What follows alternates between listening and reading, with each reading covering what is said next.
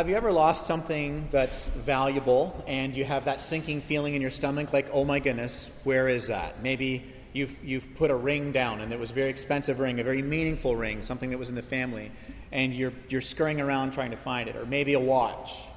Or maybe kids, you have this really cool little toy or something, and all of a sudden it's missing. And oh my goodness, is it in the car? Is it at the house? Did we leave it at the restaurant? And you're looking all over for it. Or maybe you lost your wallet, and so now you're tearing the house apart looking for that. Or your car keys, and you're late, you're on your way out the door for a meeting, and you're just frantically going around. Or something that maybe everybody can identify with, you lose your phone. You know, speaking of valuable things.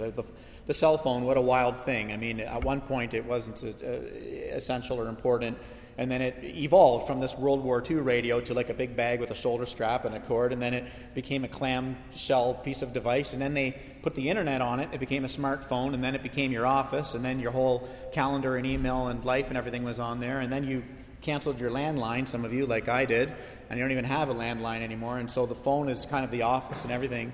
And have you ever seen anybody lose their phone? Oh, they're tearing the place apart. The phone. Somebody call my phone. Oh, no, it's on silent. No, it's on silent. Oh, I left the phone at the coffee shop. Oh, my goodness. They get in the car. They tear off. They make, Baby Driver look like kitty bumper cars. Get out there. The phone. And then they find the phone. Yes. And they put the best robe on the phone, and then they call their neighbors and they say, kill the fatted calf, the phone that was once lost is now found, come to my house for a party. This is the world we live in now. Well, today's text, and over the next 7 weeks, we're going to look at this incredible and powerful, beautiful teaching Jesus gives in Luke 15 about things that are lost that have become found. This next series over the next 7 weeks is called Extravagant Grace. And I've called it Extravagant Grace because as we unpack Luke 15 over the next 7 weeks, we're going to see that God is way over the top. His love is way over the top. His grace is way over the top. His patience is way over the top. He is extravagant in his love and his care for the lost. And so before I read this, I'm going to read the first 10 verses because there are 3 stories that make up one parable. In fact, I'm about to read it, but Luke, the author of Luke, when he talks about these 3 stories about a lost sheep, a lost coin, and 2 lost sons, he uses the Greek word parabolon, and parabolon is where we get the English word parable from. And I need you to know this. I'm not teaching you Greek for no apparent reason. He does not use the word parabolas, which would be the plural form, which means these 3 pictures are telling one story. These are not 3 distinct teachings. It's one teaching. It's like having artwork in your home, 3 pieces of art that are all forming one picture. That's what's going on here. So today, we're going to look at the first 2. We're going to look at the lost sheep and the lost coin. And then over the next 6 weeks, which is the larger story that Jesus unpacks more fully, we're going to explore this lost son so that we can see the God of the Scriptures as extravagant grace. So for those of you who've been in the church for a long time, you've been Christians for a long time, my prayer is that over the next 7 weeks, that your heart is going to be rejuvenated and come alive in seeing God's grace for you, not only what it is for you, but what it's actually going to do in you. And for those of you who are here at Redeemer who are searching or seeking, exploring faith, then really my prayer for you is over the next 7 weeks that you're going to actually see the heart of the God of the Scriptures for you, his great love and grace for you. So I'm going to read Luke 15, the first 10 verses. Now the tax collectors and sinners were all drawing near to Jesus, and the Pharisees and the scribes grumbled, saying, "This man receives sinners and he eats with them." So Jesus told them this parable. "What man of you having 100 sheep, if he's lost one of them, does not leave the 99 in the open country and go after the one that is lost until he finds it? And when he has found it, he lays it on his shoulders, rejoicing. And when he comes home, he calls together his friends and his neighbors, saying to them, 'Rejoice with me, for I have found my sheep that was lost.' Just so, I tell you, there will be more joy in heaven over one sinner who repents than over 99 righteous people who need no repentance.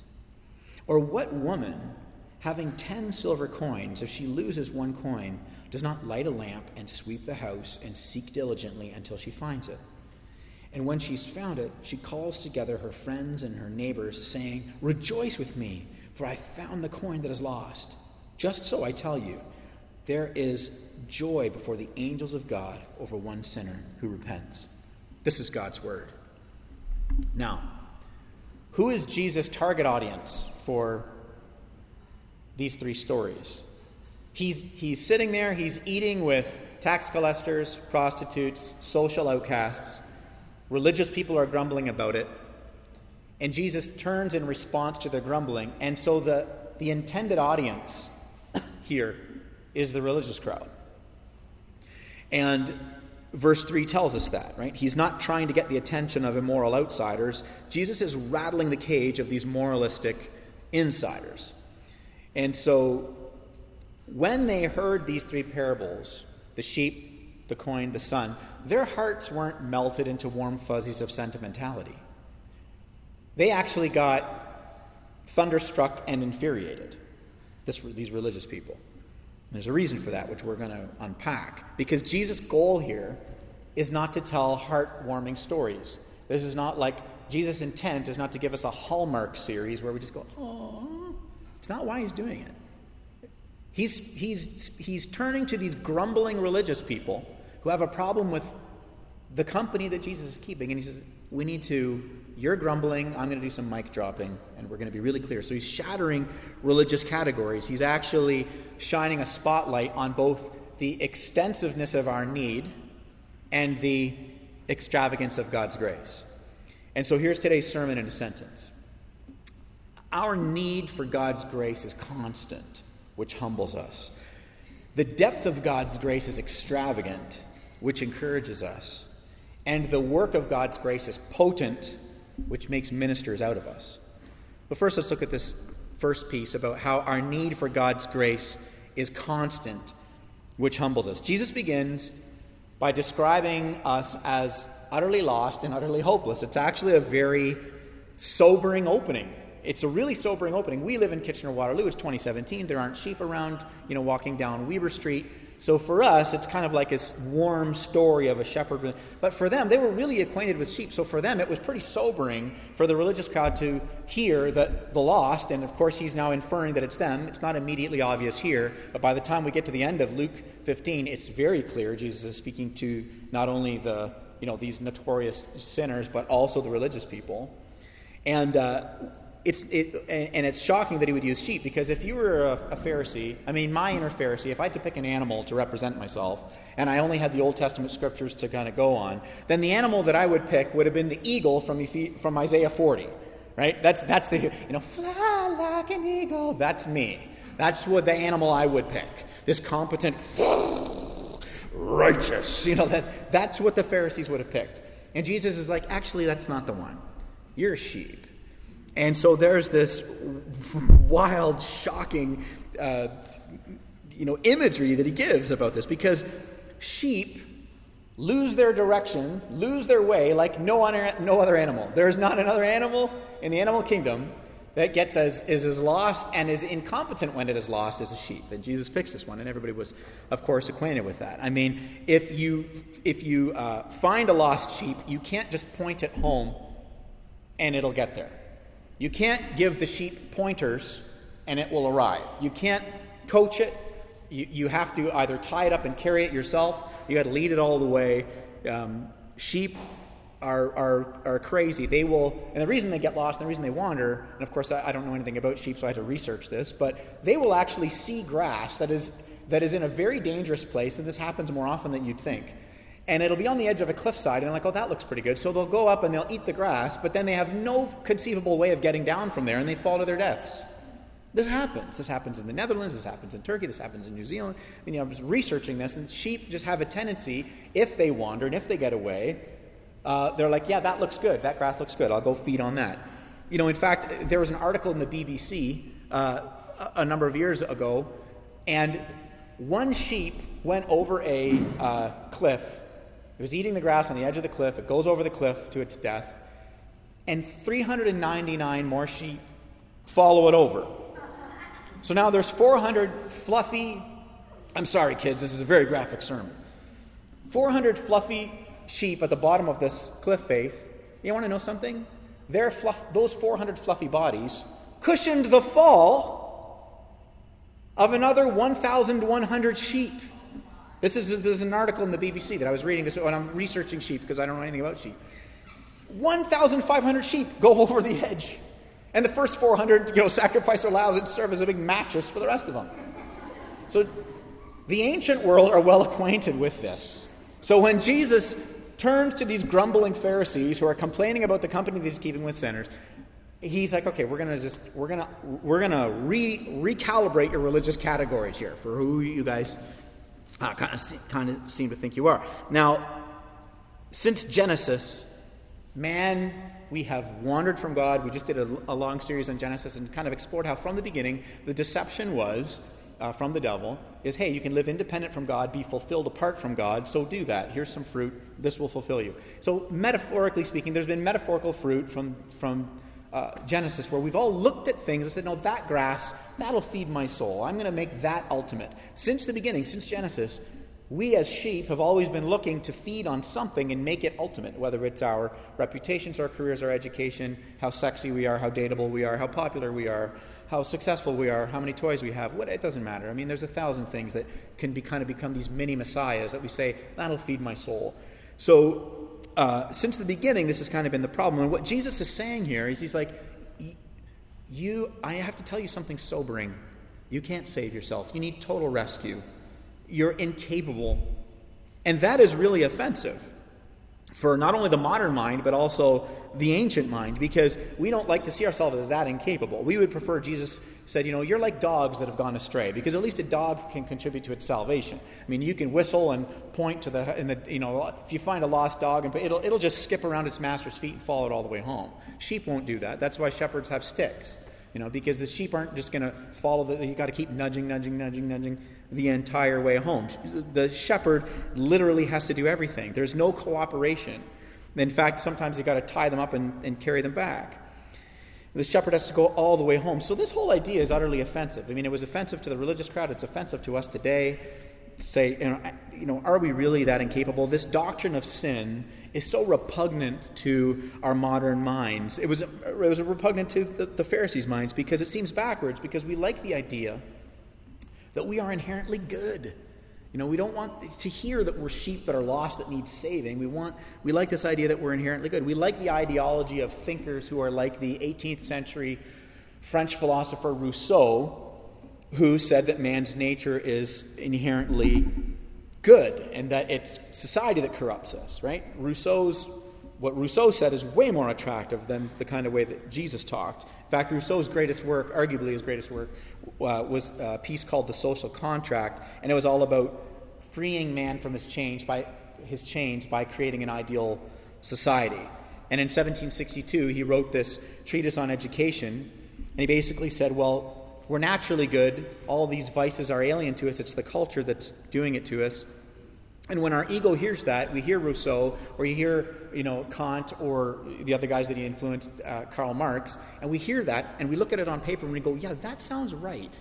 I think that deep down, I'm a good person. And then Jesus comes along and calls us sheep. And there's this disconnect that our egos can't handle. But I mean, it's offensive because Jesus places salvation beyond our reach. But what the Pharisees believed was that salvation was actually within their grasp. And so, Jesus is saying, listen, salvation is outside of us, and the modern mind wants to say, well, I think it's inside of us. And so when Rousseau and even modern thinkers who follow the idea of Rousseau believe, or even, theologians today would talk like Rousseau, say, hey, deep down there's good stuff there, and if you just dig down deep enough, you can save yourself. If that was true, we have this irreconcilable problem, right? As you look out into the world, as you check your news feeds when you get home and say, what's happening in the world today? If Rousseau was right, then we've got this empirical evidence that says there's a problem. How can a society composed entirely of innocent people create a culture that's not innocent? How can a society of people who deep down are all born good, universally, if he was correct, and I'm arguing that he isn't, right? Because I'm going to go with Jesus. I'm putting all my chips on grace here. But if deep, deep down we were all good, then how does a society of inherently good people become corrupt in the first place? So we have this problem, which of course Genesis answers for us as Christians and says, well, no, the problem is that your parents, your original parents, Adam and Eve, were born perfectly good, and they were innocent, and they had their free will to obey or disobey God, and God gave them the dignity of free will to do that. And in their deception and their sin and their treason, we are all born not good, but lost. And when I say not good, I don't want to introduce moral categories. I want to stick with what Jesus is saying. This is about being lost or found, right? And so this has been the problem from the beginning. So the savior of humanity cannot just be social reengineering, because world history, as we study it, is one big long saga of social reengineering. Well, if we could just reengineer ourselves, then we would get better. I mean, are we getting better? I think that on the one hand, there's a lot of things in society we can affirm and get excited about and see generosity and love and self-sacrifice. And we can see these beautiful expressions of making great strides in human rights or ecological responsibility or social justice. So I think there's a lot of beautiful things about humanity we can affirm. But it's a paradox, because at the same time, in my 42 years on the planet, which is nothing, we have ways of hurting people today that didn't exist when I was 10. I mean, not only do we continually do the things we used to always do to not love and hurt each other, but we've invented new ways to do it. So I'm not convinced that all we need is more education. You would think that after 2 world wars, and we're the most educated generation that's we've got more information available to us than ever, you would think that after 2 world wars we would have all put our guns down. So that was not good. We should all put our guns down. But what have we done since the Second World War? We've built bigger guns. So I'm not convinced that deep down, we can save ourselves. I think that Jesus got it right in saying, we're sheep. We need saving. We need a spiritual renewal. And so, as we look through world history, we find this. You've got this injustice and violence done in the name of religion. The church we can't turn a blind eye to that. We've got to look back and say, what a nightmare that so many things ills have been done in the name of religion, but also so many things have been done in the name of those who have wholesale rejected religion. So we kind of look at it and say, humanity has a problem. Humanity needs saving. We do need a savior, but it's not us. And so Jesus is provoking this right from the get-go, right from the beginning. It gives us this imagery of this lost and helpless sheep, this imagery of an totally incapable coin, not because Jesus is being condescending, not because he's being belittling, not because he's trying to be insulting. He's trying to be sobering.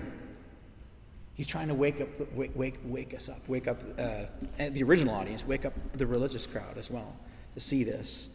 Because the religious crowd at the time and the religious crowd today is convinced that God owes them salvation based on the good lives that they're living. So all of their hope and their trust was not actually in the Son of God. Their hope was in their performance before God. So Jesus offers these 3 stories. And for the religious, the linchpin of salvation, for those Pharisees who were there, the linchpin, the thing holding it all together, was not belief in the Son of God. It was their performance before God. So Jesus is like, there once was this lost sheep. There once was this lost coin. Let's reframe our religious categories and start to look and be, wait a minute. Maybe there's something that Jesus is getting at here. And the thing with sheep, which humbles us, church, is that sheep don't just get lost once. So our rescue isn't one and done. Those of us who've placed our faith in Christ alone this morning, we've been rescued from sin and death. We are forgiven and free.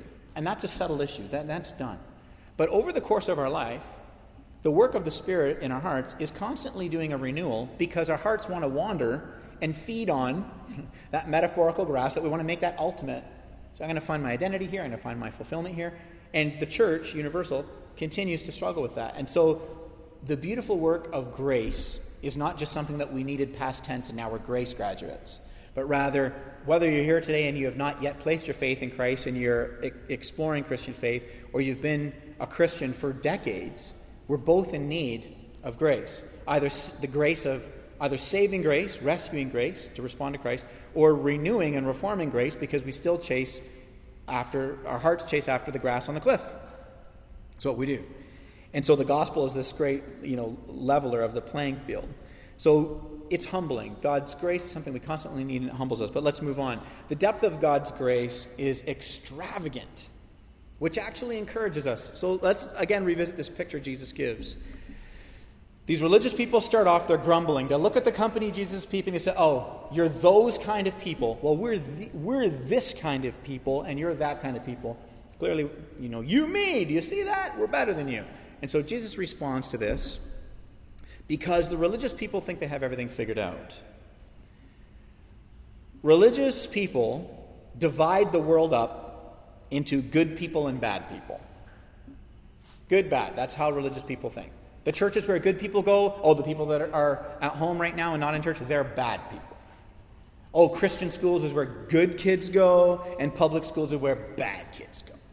Really?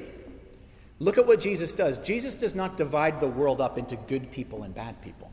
Look at his categories. This is what he's doing. He's trying to shatter religious categories. The Pharisees are like, we're good, you're bad, why are you eating with the bad people? Don't eat with the bad people. Jesus turns around and goes, I'm not dividing the world into good and bad people. I'm dividing it into lost and found people. Which is why, for those of you who are here who are new to church, or you're fed up with church, or you're exploring church, or you see the church history and you go, the church is a beloved mess. True. Because the church is not full of good people. The church is full of found people who are in varying stages of renewal. So you might find some people who say, yeah, my faith is in Christ, and they're beautiful, loving, generous, patient, caring people. Right? You can see love, joy, peace, long-suffering, kindness, goodness, faithfulness, gentleness, self-control kind of in their lives. That's the fruit of the Spirit, Galatians 5:22. You can see that. But you can also find somebody else who says, yeah, I'm a Christian, my faith is in Christ, and you don't want to have coffee with this person. How can that be possible? Because Jesus divides the world up into lost people and found people. And once we're found, if we have placed our faith in the grace of Christ's, of his rescuing grace, then the result of receiving that rescuing grace is we desire that grace to renew and reform us. So we're on a trajectory, but everybody's in varying stages of that. This church included. This is not a church of good people. We are found people in various stages of renewal. So we don't want to think religious, so you think you're good and your neighbors who aren't in church today aren't good. That's the Pharisaical way of dividing up with the world. This is where the good people are. If you want to put your kids in Christian school because the education is going to be more solid or whatever, then that's beautiful. But if you're putting them in Christian school because you think it's a bubble where all the good kids are, I hate to break it to you, but you need to get out more often.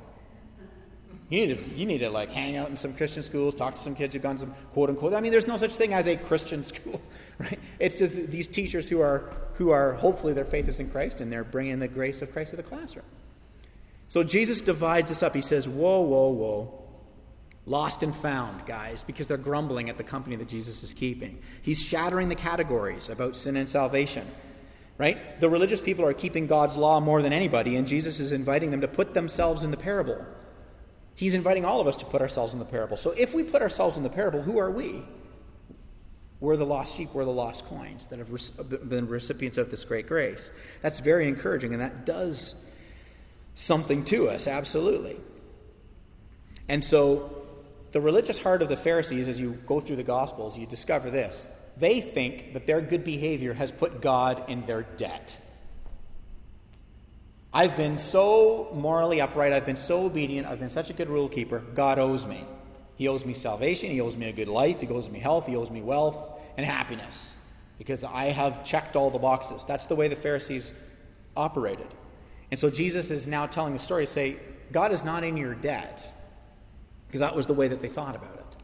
And so he gives us this imagery, and he says, essentially, I'm going to borrow from Jonathan Edwards. He's a theologian in the 18th century.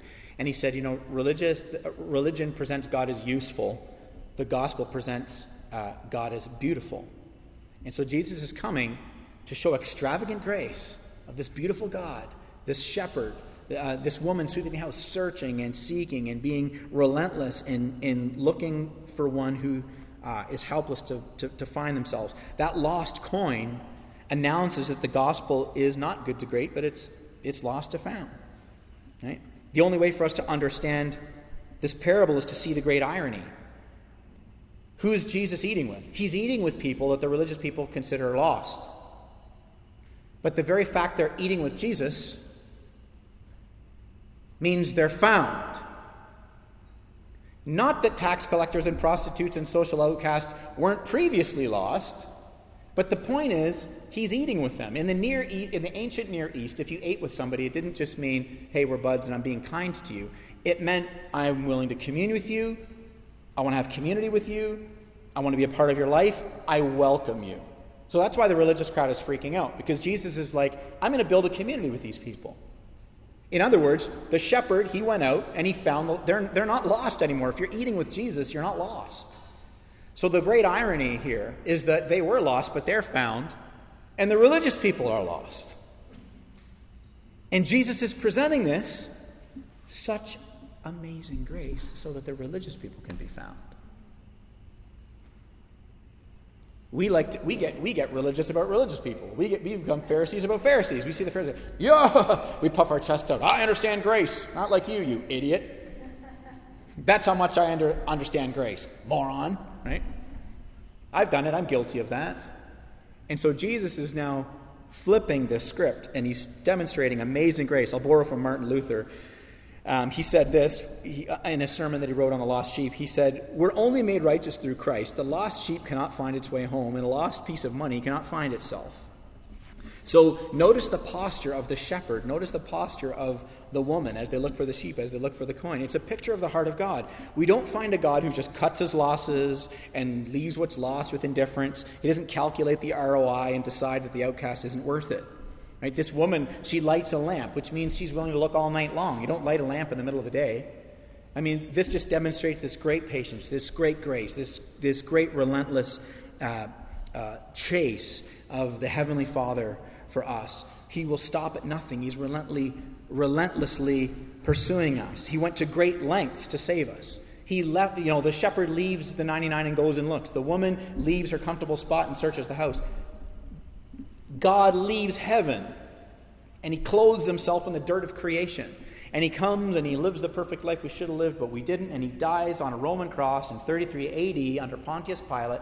And he writes himself into human history so that we could know him, so that we could see him, so that he could find us, so that we could be found.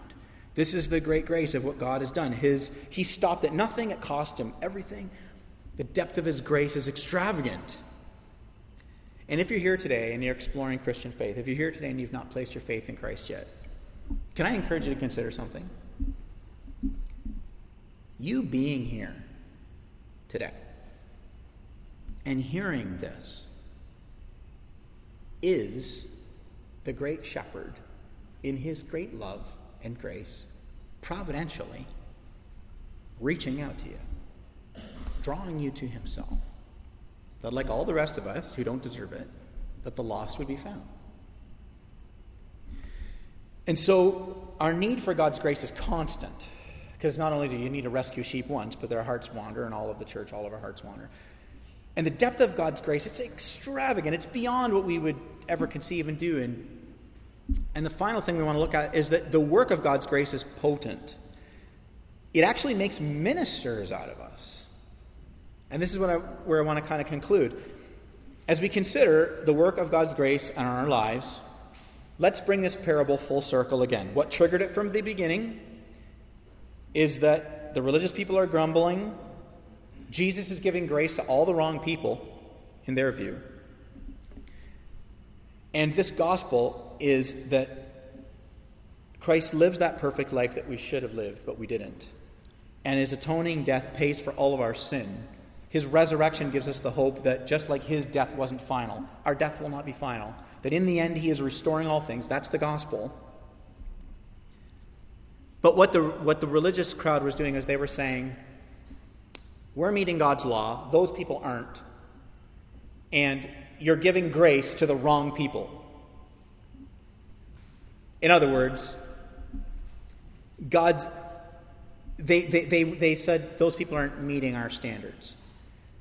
So when we look at what Jesus was actually up to, we find that God's grace is not only going to change us individually because it saves us, but it's actually going to create a unique kind of community. Because Jesus was sitting there eating, creating a community. So if we are recipients of that saving, rescuing, scandalous grace, it's going to have a renewing, reforming, sanctifying effect. It's going to be potent. It's going to actually, not just individually, all of us go home happy individually that we're saved by grace, but it is actually going to affect this community right here. Right? Jesus was attracting the kind of people that the religious crowd was rejecting. Jesus was eating with the kind of people the religious crowd didn't want any part of. The Pharisees their idea was that the faith community didn't include sinners. Nope, you got to all be righteous people here. And Jesus' idea of the faith community was that it did. Do you see that? That's why many, many times it says in verse 6 and verse 7 and 9 and 10, rejoice! There's more rejoicing in heaven over one who comes to faith in Christ, the one who comes to that saving grace, one who is found by the shepherd, one who is found. Rejoice, that great rejoicing. Jesus is saying, I come from a community that welcomes in sinners, because sinners is all that there are. And this is the work of God's grace in us. What implications does it have for us today? As those who've been saved by grace, we should be welcoming of those who are in need of grace. Right? Because we know we're struggling with our own sin. So this should create a community of compassion and not comparison as it relates to sin. Jesus creates this mosaic. It looks like people from different backgrounds and different ethnicities and belief systems and experiences, and all of them were beloved messes in their own way. But they all gathered together with him at the center so that they could be rescued from their sin and live in community and be renewed and reformed from their sin. That's us, church. That's the community Jesus was up to. That we all gather together from different backgrounds and with different struggles and with different things. And we all walk in and we gather together as those who, with Christ at the center, have been rescued by his great grace. But also now he's doing a renewal and reform in all of our hearts by his grace. And that creates a community of compassion. I'm going to borrow from Dietrich Bonhoeffer here. Bonhoeffer says this: we must be free to confess our sin. Religiosity doesn't permit anybody to be a sinner. Therefore, we have to conceal our sin from ourselves and everybody else. But the strength of the community is the strength of common experience. And so if all of us have been saved by God's grace and it's gripped our hearts, and that should create, what will create, a strength here where, like Jesus, we're saying, come on in and find the rest and feed where my soul is feeding and find this great rest. The Pharisees were living in these lives of absolute comparison. And so, as a result of that, they were basically saying, well, if you act in a way that I approve of, then maybe you're worth eating with. You know, if you think like me, act like me, if you're like me, then maybe I'll give you my time. The church community is not, in Jesus' view, built up of people who we walk in here and we kind of survey the crowd and we go, I'm going to calculate the ROI. Do I want to talk to any of these people? Do I want to have fun? Do I want to shake their hand? Do I want to eat with them? You know what? I've kind of done my mental assessment. I don't think you have anything to add to my life. Basically, I don't really want to say it, but I'm better than you. So I'm not going to get to know you. I'm not going to care about you. I'm just going to be an individual spiritualist, and I'm going to kind of go on my way. And Jesus is like, do you see the contrast between the grumbling Pharisees and the community that Jesus is building? This great compassion. And one of the signs that God's grace is doing a renewing work in us is that we're personally committed to building this community, that the same thing that Jesus was building. A community where sinners can confess their sinners and rejoice that before God are standing as irreversibly righteous, and God calls sinners righteous. Beautiful and amazing. So the work of God's grace is potent because it actually changes us. You know, think about it. If you care about people and you love the people in this community, if you grow to do that, what kind of behavior is that like? It's like a shepherd. So the great, amazing, potent work of grace is that we who are lost sheep, by the grace of God's renewal, he does a work in our heart where we actually stop being curved inward, we curve outward, we look outside us, and we actually begin to, even though we're sheep, we begin to act like shepherds. Even though we never cease to be sheep who need God's great grace because our hearts wander, we care. It's like the community that Jesus was building. And we see this. It's the absolute opposite of what the Pharisees were up to building. They weren't interested in that at all. And so I'm going to close with this. How do we go from being witless sheep to being loving shepherds? How do we do that? Because Jesus, the great shepherd, became a sheep. Jesus, the great shepherd, he went to slaughter at the cross and he died for us. And now his great grace is doing a work in us. And so we gather with Christ at the center. The great shepherd became a sheep. And so the amazing work of his grace is that in the heart of these sheep, he makes us loving shepherds that care about one another and care about the city, even though we in ourselves are continually in a place of renewal. And we're reminded of this every time we come to the Lord's table. Because at the Lord's table, we eat the bread, we drink the cup. That's a Passover meal. Every Passover meal, from the very first Passover meal, do you want to know what it included? Bread, wine, and lamb. But then at the Last Supper, there's bread and wine. There's no mention of lamb. Why? Well, there's no sheep on the table because the great shepherd had become a sheep. He became the sacrificial lamb. There's no lamb on the table. The lamb is at the table. And he does this great and beautiful renewing, reforming work in us by his great grace. And church, this is what he's doing in us. Our need for God's grace is constant, and that humbles us. The depth of God's grace is really extravagant, and that encourages all of us. And the work of God's grace is potent. He is, over the course of our lives, making ministers of us. Let's pray.